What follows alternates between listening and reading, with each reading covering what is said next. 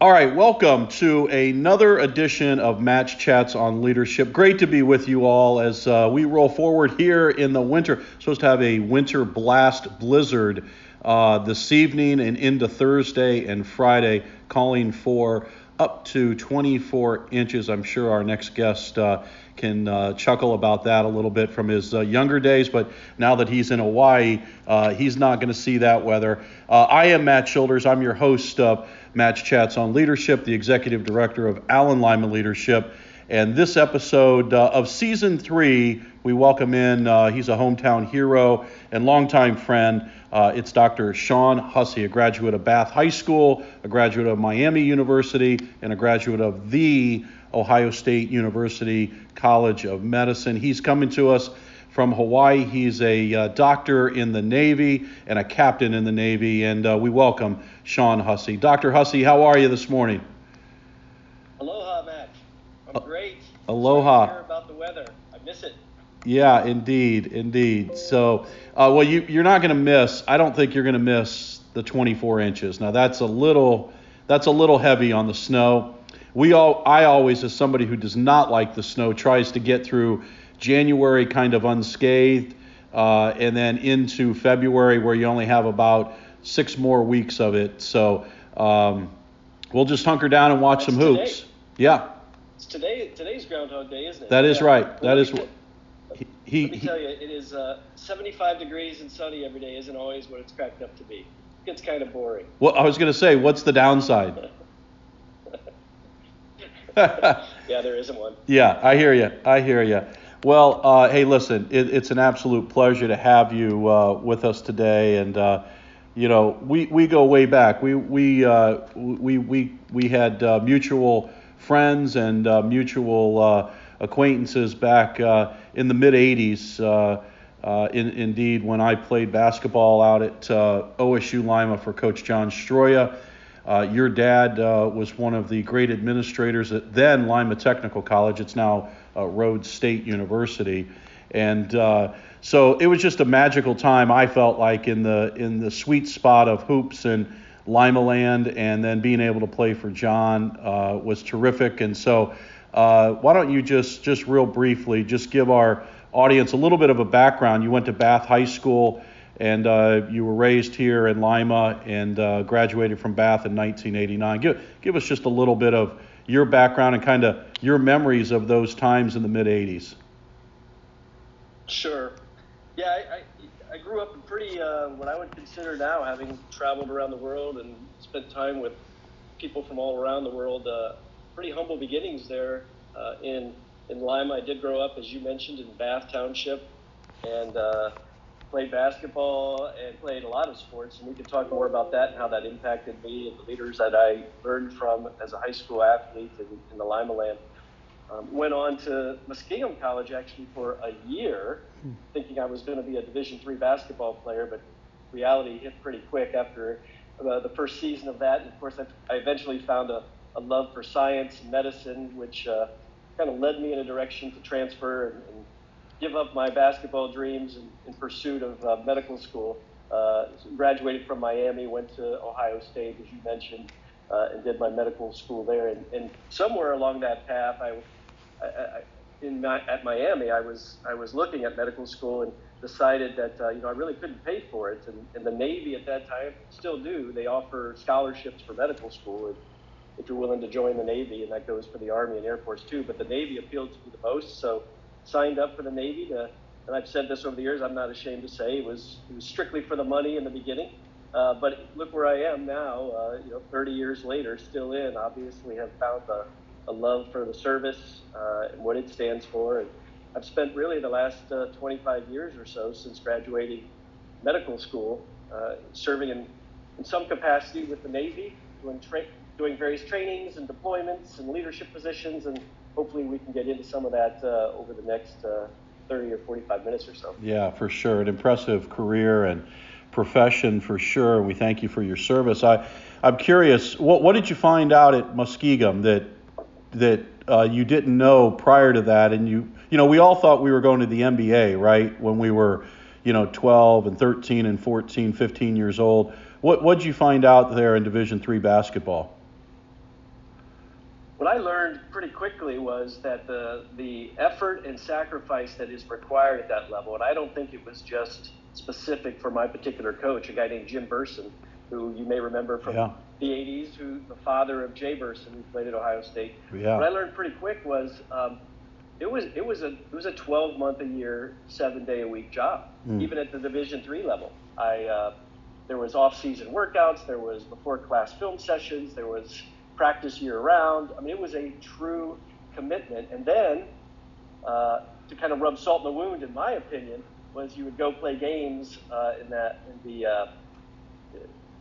Ohio Athletic Conference. You would go and play games in front of crowds that were smaller than I played for at Bath. Yeah. And so you really had to have that true love and passion for the game that went above and beyond, in my opinion, everything else. There are certainly people that had that passion.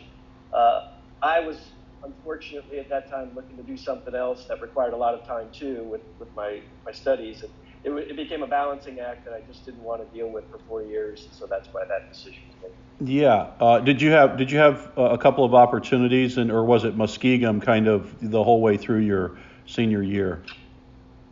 No, I was not a highly recruited player coming out of Bath.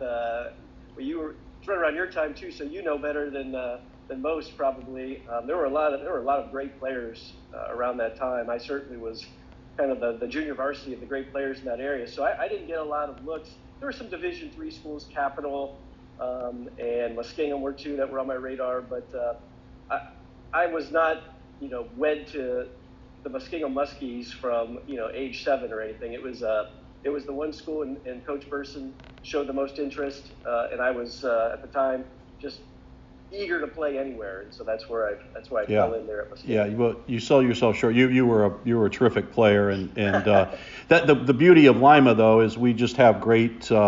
We've had a great history of great players, and that's what's kind of fun about being around here if you love hoops. And then so you're off to Miami. What's that conversation like? You had great parents, and I'm sure they were incredible role models for you. Your dad was a great leader at LTC.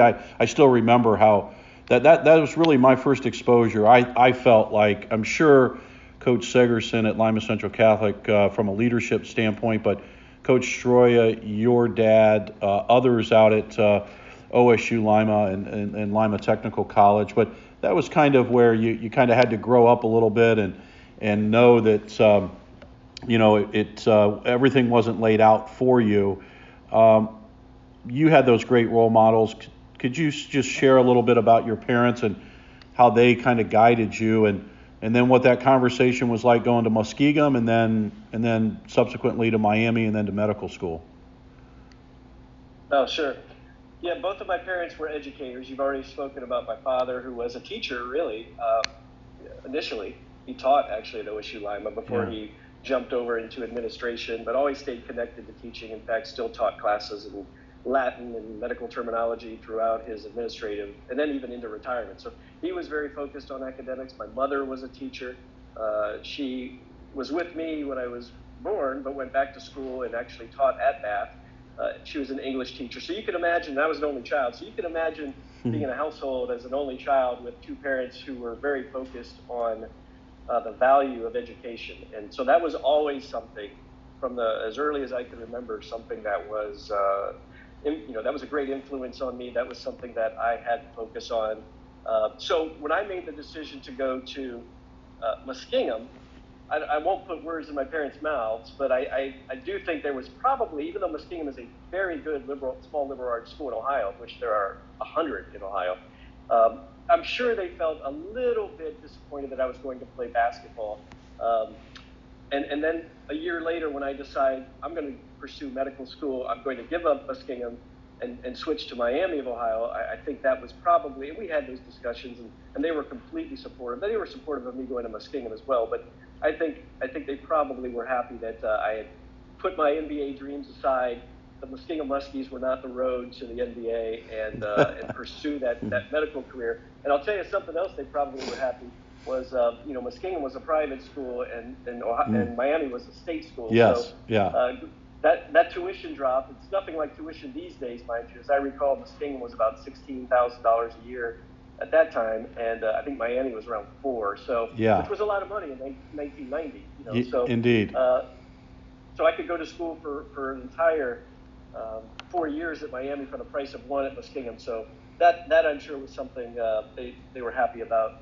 But my parents were, I think, like a lot of parents in the Midwest in that era, really just try to impress upon me the importance of getting an education, of making something of yourself, of giving back to society, and that has stuck with me, to this day as a parent myself.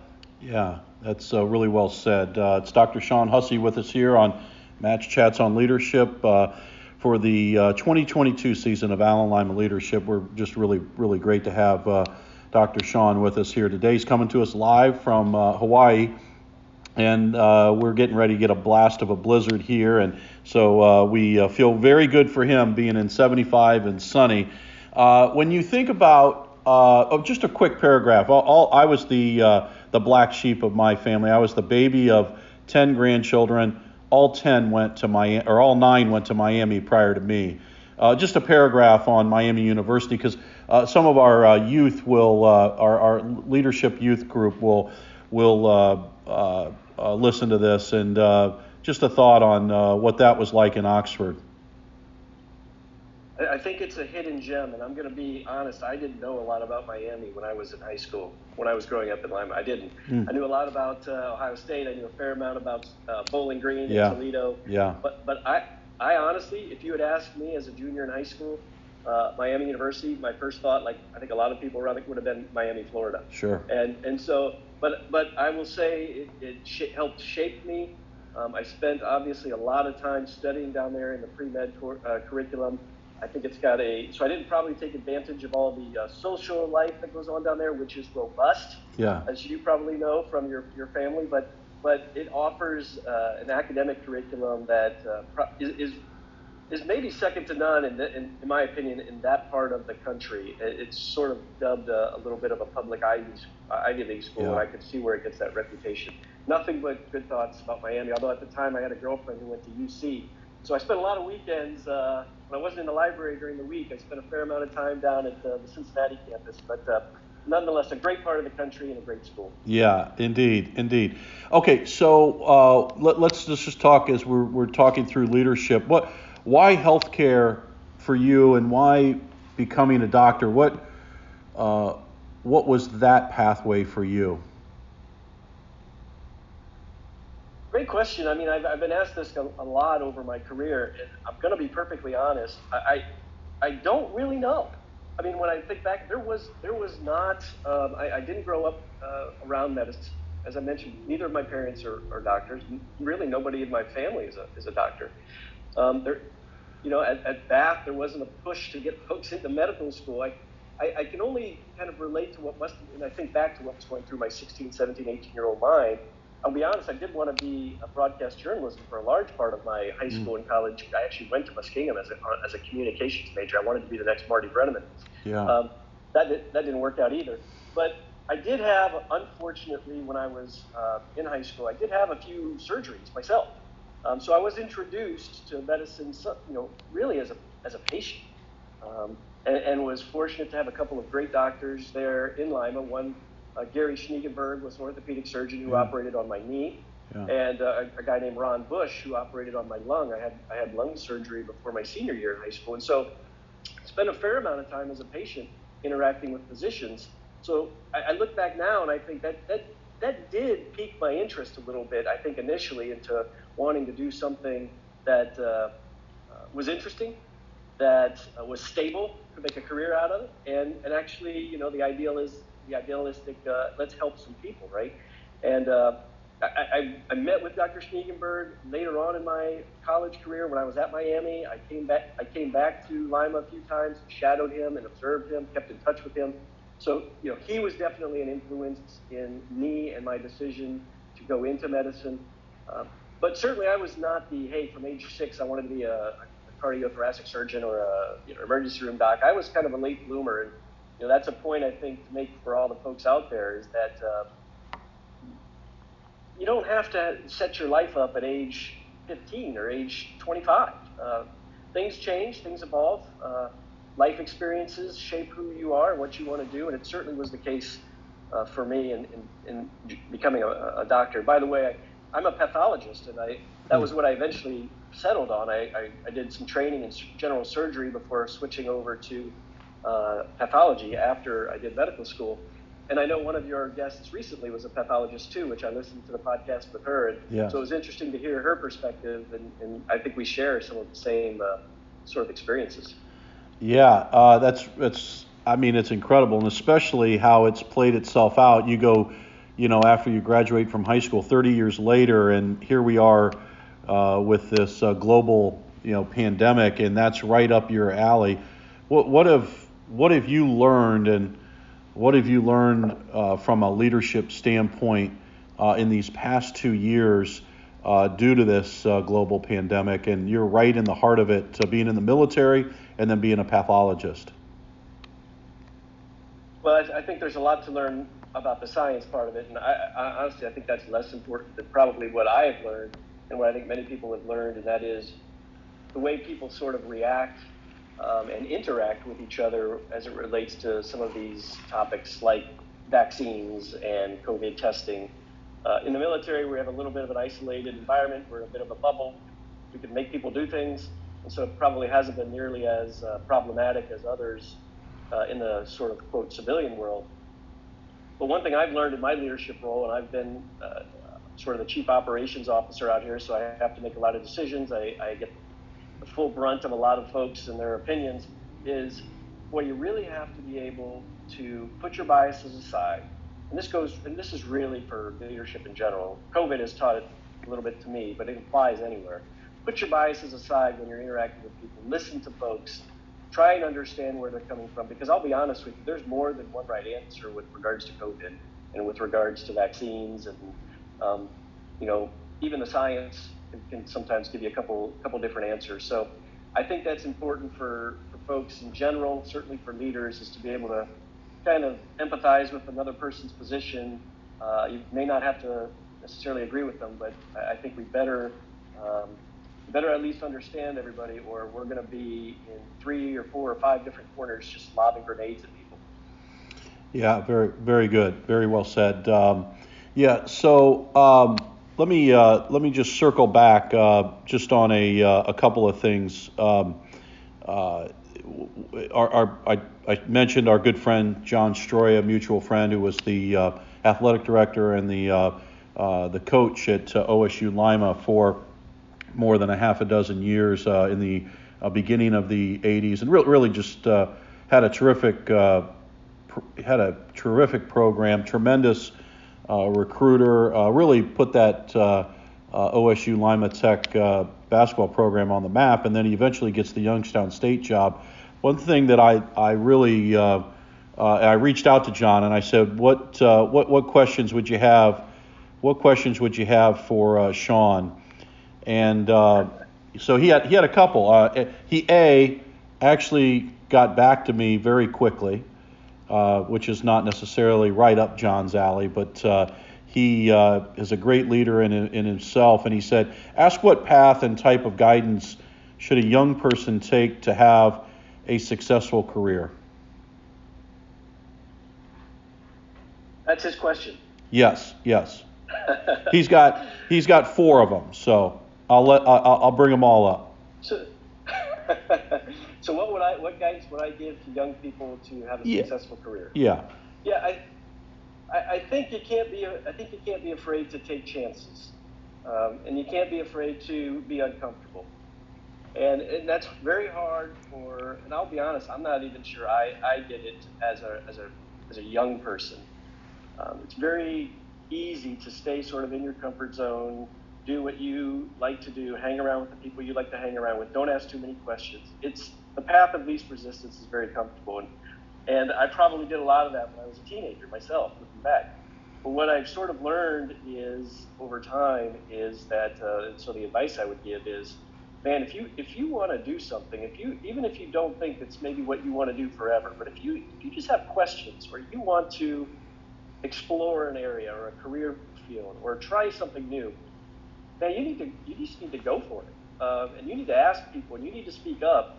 I think a lot of folks, when they're young, are afraid to sort of draw attention to themselves, whether they're shy or whether they just don't want to cause a fuss. And that many times that's just kind of the wrong answer. Now, I'm not saying you need to be annoying, or you need to not give other people opportunities to talk.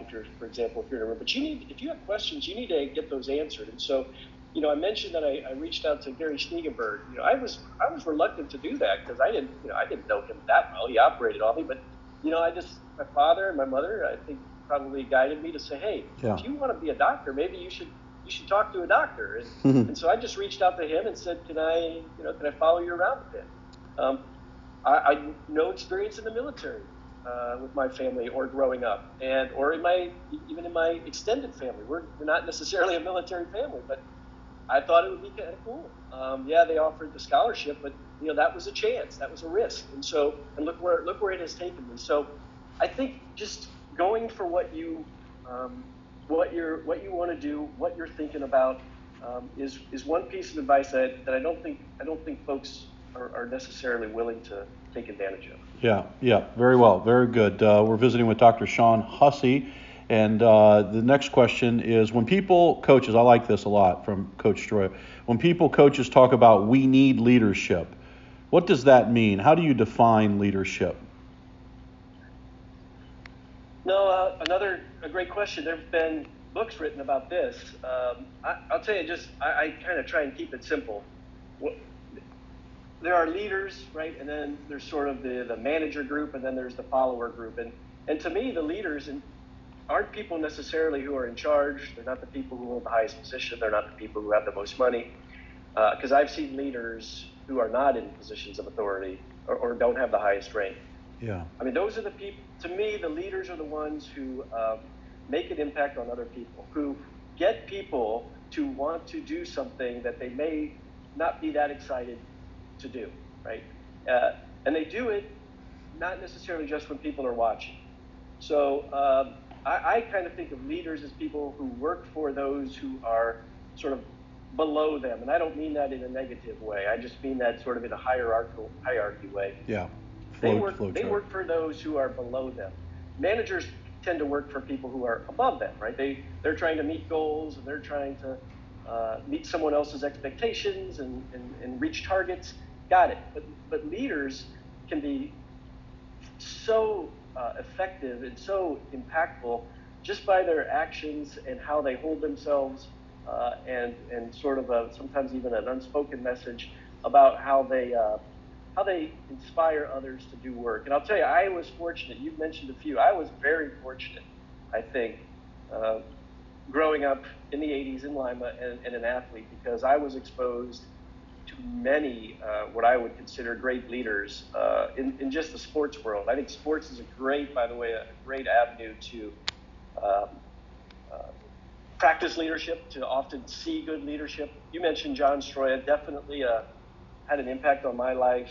And the coaches that I had at Bath in basketball, from Dwayne Holt to Mark Shine, and probably the one who I was with the longest throughout my time at Bath, Greg Mock, who I know is still there as the girls basketball coach. Yeah. I still keep in touch. I try to keep in touch with them, probably not as much as I should, but I do have them all on my email and phone, and I still remember events and memories from my time in high school and carry that with me to this day. So leaders can be very influential, and I think mentorship is probably something that is undervalued in society as a whole.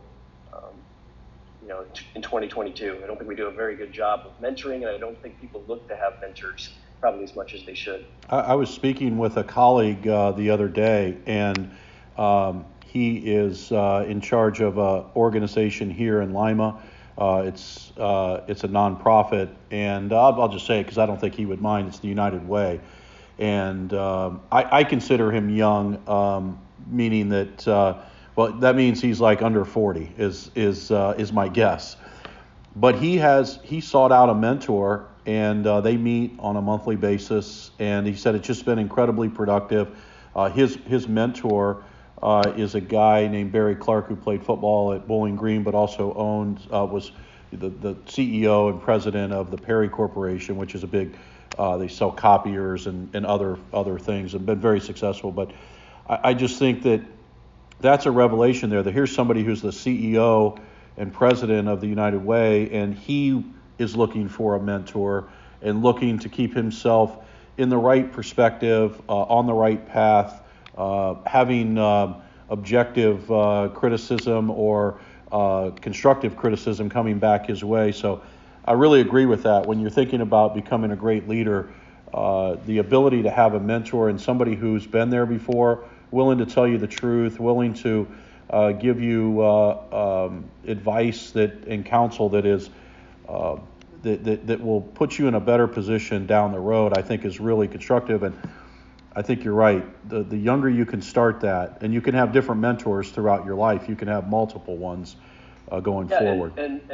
And Matt, I'll tell you, it can be structured so many different ways. I know a lot of folks want a mentor-protege relationship to fit a particular structure. It does not have to do that at all. I've had mentors that I speak with, or proteges for that matter, that I speak with once a year. I've had some that I have now in the military. Because I take it, I take it seriously and I value it. I've got both enlisted and officers and civilians, for that matter, who I meet with on a regular basis. We have standing, like, monthly meetings. We've got topics we want to hit. In fact, this Friday I'm meeting with a group of young soldiers, because I'm at an Army hospital, even though I'm a sailor, and we're going to be talking about a book called A Message to Garcia that we're just going to break down and go through it. And so that's a very structured format. But just reaching out and having someone who maybe shared an experience, or, as you said, can give you that guidance and advice, boy, that's valuable. Yeah, gosh, I'm really, really proud of what you're doing there. Let me ask this question: What did you learn that you probably didn't know when you went into the military? So it's you're living your life. You're at Bath High School and you're at Miami University, and at one point you decide you're going to go into the Navy, and you mentioned that because of medical school. What did you learn there, and what was the biggest surprise that you had as you entered into that, which I think is kind of a scary thing for somebody who grew up in my shoes and went to Catholic schools and probably did not have the discipline to do that. What was that like, and what did you learn, and what were some of the surprises? I'm sorry, did you say with medical school or with the military? I'm sorry, yeah, with the military, that component, how it, you kind of bridged them to go to medical school, right? And that's why you went into the military. Yeah, I think I've learned a lot, multiple things over my 25 years in the military. One thing I learned, I think, right out of the chute was how diverse people are. I was a little bit protected in Lima, and even for that matter at Miami. And then, with a cadre of about 200 medical students that I really was just living in a bubble with for 4 years. Coming into the military, I saw that, here's the thing, everybody has a story. Everybody has a story. And, you think yours is the most important, and you think maybe you've had the most to overcome and endure. For me, a couple of surgeries in high school, and, being an only child and not having money at my disposal, and thinking that, and then you get into the military, at least for me, military is not the only place where you would discover this, but for me, joining the military and being around folks from all over the country, all over the world, really, for that matter, and the various backgrounds and struggles that different folks went through and what they had to overcome, I just learned a lot about people. And I think what it taught me was the importance of humility and to be humble, and that you really do have to connect with people. You have to be willing to listen to people. The military is very good about, in the movies, about being very disciplined, and it is. And certainly leaders have this Hollywood aura of being, they yell and they give a lot of orders and they direct. But and there is some of that, but I have learned that the folks in the military are, especially in leadership positions, are extremely educated and smart, going to, all of the Ivy League schools and the Stanfords and the MITs, they're here in the military, and they're very, very bright individuals. And so what I think the main lesson I have learned in my time in the military is that just walk into a room, number one, know you're not the smartest guy in the room, and be willing to listen and stay humble, and just kind of absorb other people's stories, because there is a lot out there outside of Lima, Ohio, or Miami of Ohio, or Ohio State. Yeah, that's very well said. Okay, so you're in the military, and that wasn't the path that a lot of doctors take, but it probably gives you the ability to see some places, and as you just said, meet some folks that you never thought you would meet. Give us a little snapshot. We'll go kind of into rapid questions here. Give us a snapshot of some of the great places and most interesting places that you've been around the globe. Well, I was stationed for 2.5 years in Guam, a little island in the Pacific. In fact, my daughter was born in Guam. That was a tropical paradise. I mean, I'm in Hawaii now, which is very nice. Don't get me wrong, and I love it. Guam was just so unique, though, in a number of ways, from the people to the culture to the weather.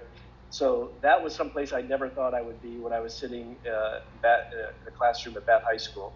I've been deployed to Kuwait and Iraq, and spent some time in Jordan, and also did humanitarian missions in Haiti. Been to Haiti twice. Unfortunately, once was after a major earthquake, and there was a fair amount of devastation in 2010. But also spent time in South America, Colombia, Panama, Central America, Nicaragua, Panama, Central America. That's a lot. That's probably. I mean, those are the ones that stick out because I spent considerable time in all of those. But and they're all unique, and of course the context of being in those places adds a lot to the experience. If you're in a humanitarian assistance disaster relief setting versus a war setting, versus what I am now, which is more of a work, kind of a standard work setting, albeit with the pandemic in Hawaii, that adds to the ambiance of locations. But certainly the Navy has brought me places, and one of the reasons I've stayed in has brought me to places and exposed me to things that I just would not have otherwise probably had a chance to do. Indeed. Can you name a few, since you in the military, because you talked about some of those in your developing years in high school and then college. Tell me about some leaders or some concepts that you've learned since being in the military that would help our emerging leaders within our Allen Lyman leadership class. No, great. I've learned a lot throughout my life. You mentioned the military, so I'll start there. I've especially the last 5 to 10 years, I've been in positions where I've been exposed to really the highest levels of leadership, and I'm talking about people who are admirals and generals, and was fortunate enough. If we're going to just name one, I was fortunate enough to be on the staff for a little bit of a Marine Corps general. I spent a fair amount of my time, even though I'm in the Navy. I spent a fair amount of my time with the Marines, probably about 9 or 10 years of my career. And I had the privilege, really, of being on the staff as the medical advisor to a guy named General David Berger, who's now the commandant of the Marine Corps. And this was before he was the commandant. He was the one Marine Expeditionary Force commander at Camp Pendleton in California. And what I learned from him, you would expect a Marine Corps general leading really the largest active force at the time at Camp Pendleton in the Marine Corps. You would expect someone like that to be like a Colonel Jessup type, who'd be in your face, maybe difficult to get along with. And exactly. And he was, and this is why he's commandant. He was so patient and so smart, obviously, to get to that position. And to just be able to sit and watch him in meetings or how he would interact with folks. And this is, I touched on this a little bit earlier, is he listened to everybody. Now, he was probably the smartest guy in the room, but you would not know it when you walked in. He would sit and he would listen to everybody. He was interested in everybody's opinion, and you could just see his mind work. Some people are just like, it's my way. I'm not really that interested in what you have to say. I don't really want a lot of input because I know what's right and here's the way we're going. And sometimes maybe you have to do that. But with General Berger, I mean, almost to every meeting I went with him to, he was interested and he processed everything.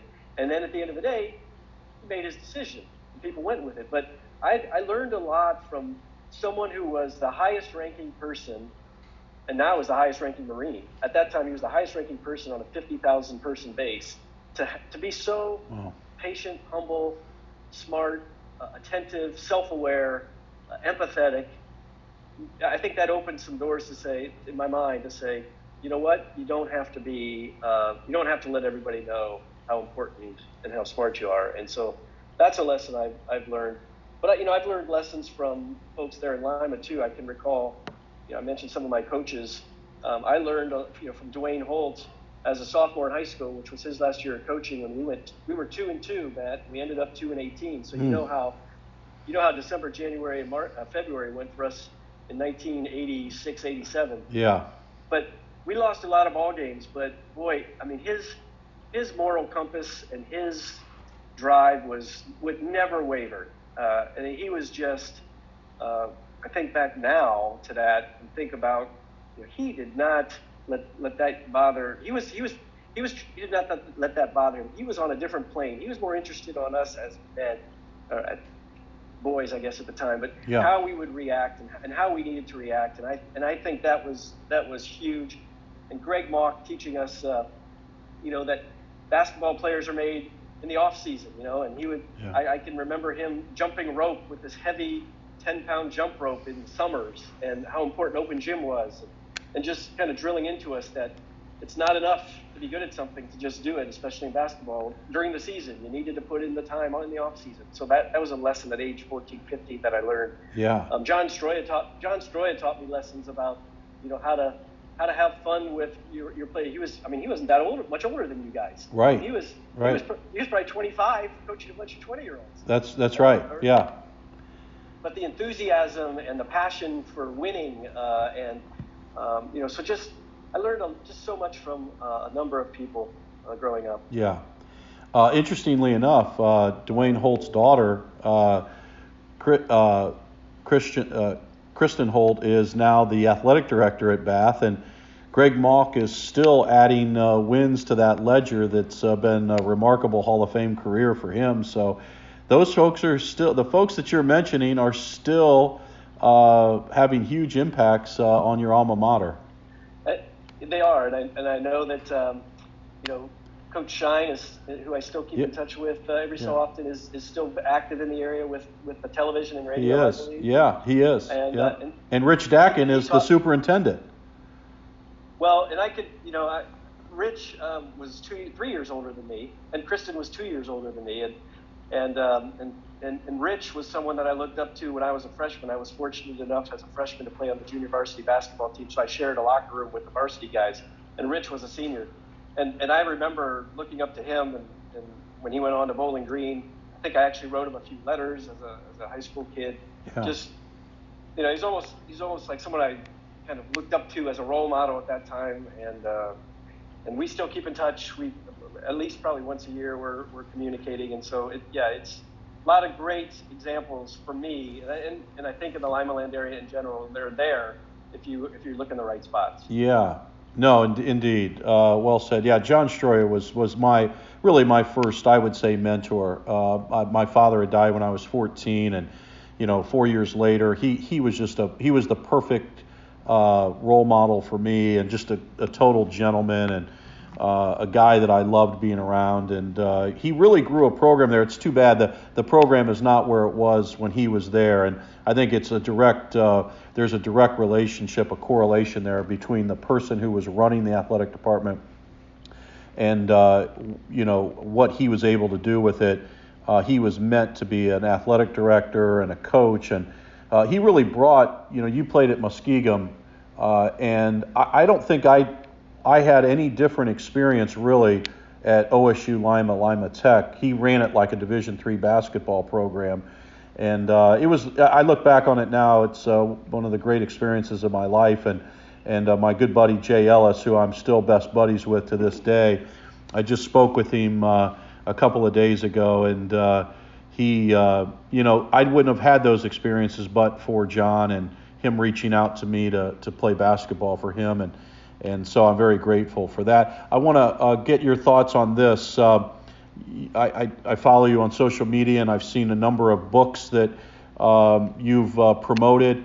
From a leadership standpoint and somebody who is looking to become a better leader, do you have a few that or a couple that you think about that you fall back on and you say that this was a great book? Yeah, there are a lot. I tend to read a lot of biographies of leaders. Yeah. Just because I find it interesting. I'm more of a nonfiction kind of guy. Me too. But I think some really simple books. And in fact, I mentioned one earlier. It's not even a book. It's really an essay. It's called A Message to Garcia. It's by a guy named Elbert Hubbard. It was written in 1899. It's only about a 10-minute read, but it speaks a lot to leadership, but more, I think, to character and to how to be successful and why it's important to just do the job. Don't necessarily beat around the bush with inconsequential details. Don't necessarily question every little thing. Just go get the job done, right? And that's the point. The whole premise of the book is President McKinley gives this guy a letter and tells him to deliver it to General Garcia in Cuba in at the turn of the century. You know what? Garcia just does it. He finds this general in the woods of Cuba. It takes him like 3 weeks to find him. He doesn't ask why. He just does it. And of course, you could argue, well, maybe we shouldn't have just blind loyalty. We should question things, and I don't disagree with that. But I think that's not necessarily the point of this particular book. Yeah. There's another book called Chop Wood, Carry Water, which is very simple. It's that's probably a one sitting, maybe a 2-sitting read. And that's another book that I look at a lot because it's so quick. I hate giving people books to read that that are 700 pages. Folks tend not to finish those, including myself. I have a hard time with those. But these are books that are really quick. I think they give insightful lessons on just the basics of life, of leadership, and honestly, to some degree, followership, which in many cases is just as important as leadership. Yeah. You don't always have to be out front, and sometimes the best leaders are those who are willing to kind of follow at times. So those are 2 books that I use often when I'm having my mentoring sessions with folks because of the simple message that they convey. Yeah, no, well said. Thank you for that. One last one from John. We'll finish up. Is leadership something that is natural, or is it taught and learned? Well, I think a little bit of both. I think you do have to have it a little bit within you, within your constitution, to want to lead. A little bit of that want to is important, and a lot of that comes from your sort of your DNA and your constitution. But I think that's probably, in my mind, probably 25 to 30% is probably who you are and your makeup. You're born with it, so to speak. I think a larger percentage, though, is your experience and your sort of environment. And again, if you're sort of raised in an environment where there is no leadership, where there are no good examples, I think it's more you're at a little bit of a disadvantage.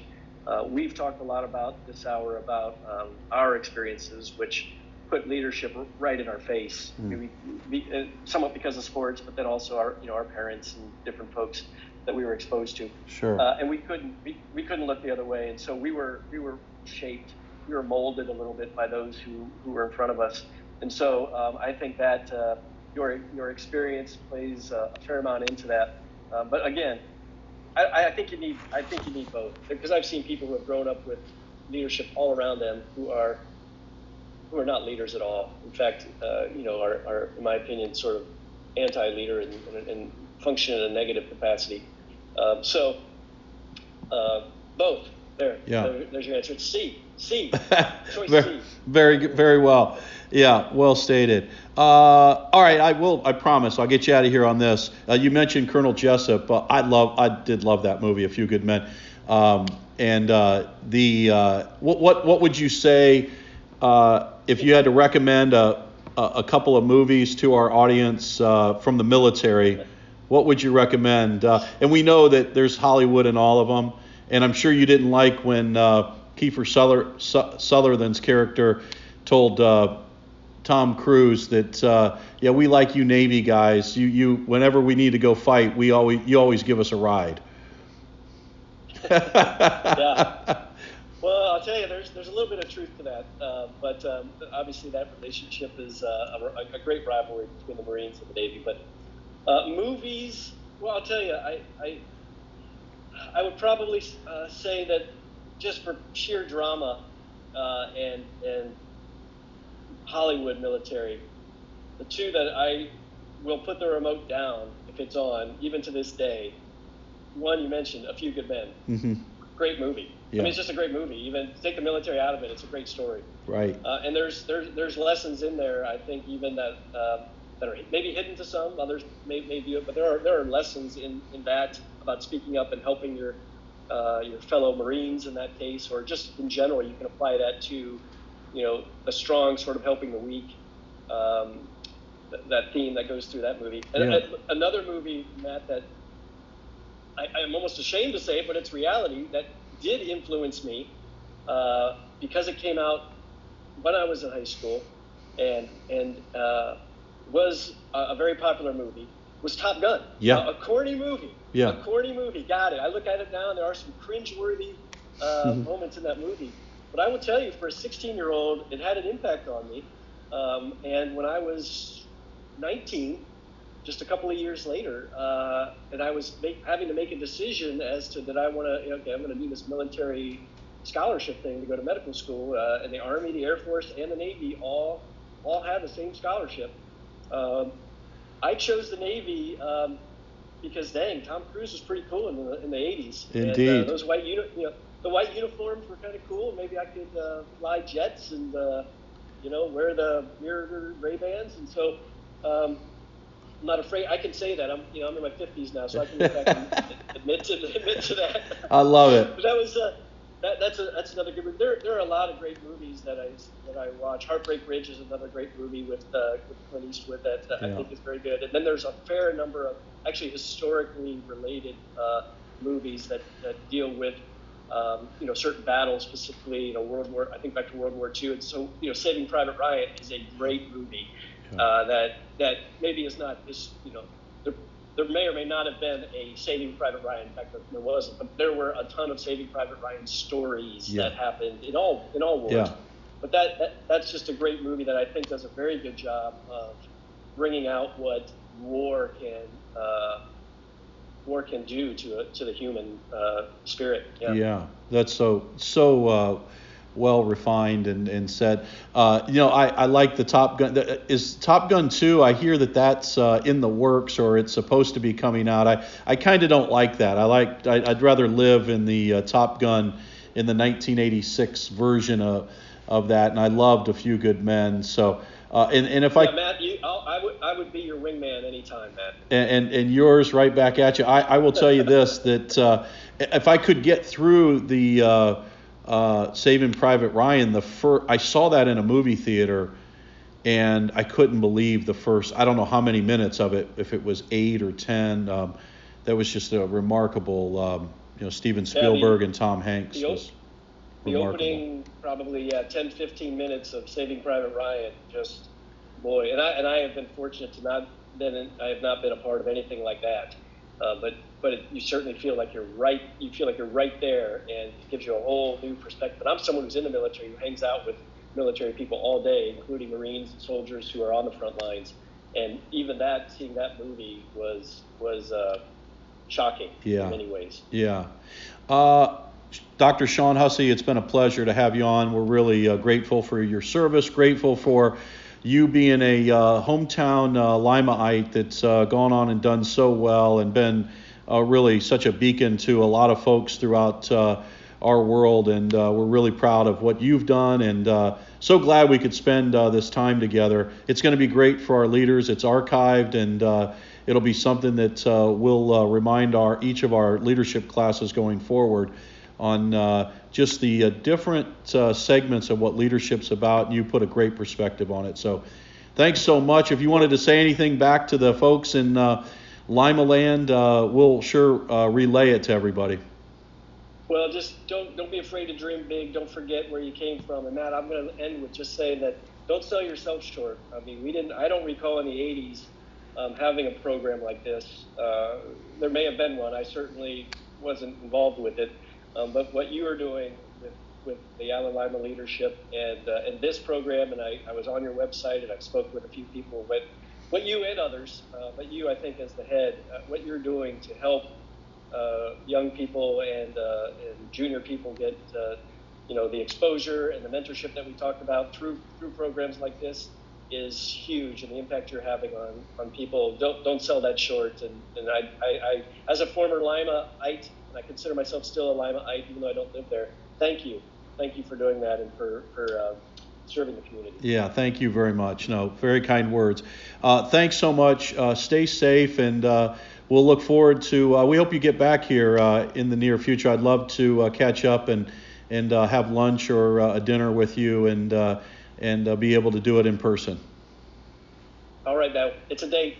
Thanks so much. It's Dr. Shawn Hussey, Captain Shawn Hussey from Bath High School, Miami University, and the Ohio State University College of Medicine, and in the U.S. Navy. We're really proud of what he's done. We thank him for his time today on this edition of Matt's Chats on Leadership. Until the next time, it's Matt Childers, Alan Lima Leadership. Have a great winter and rest of your weekend, folks. Take care.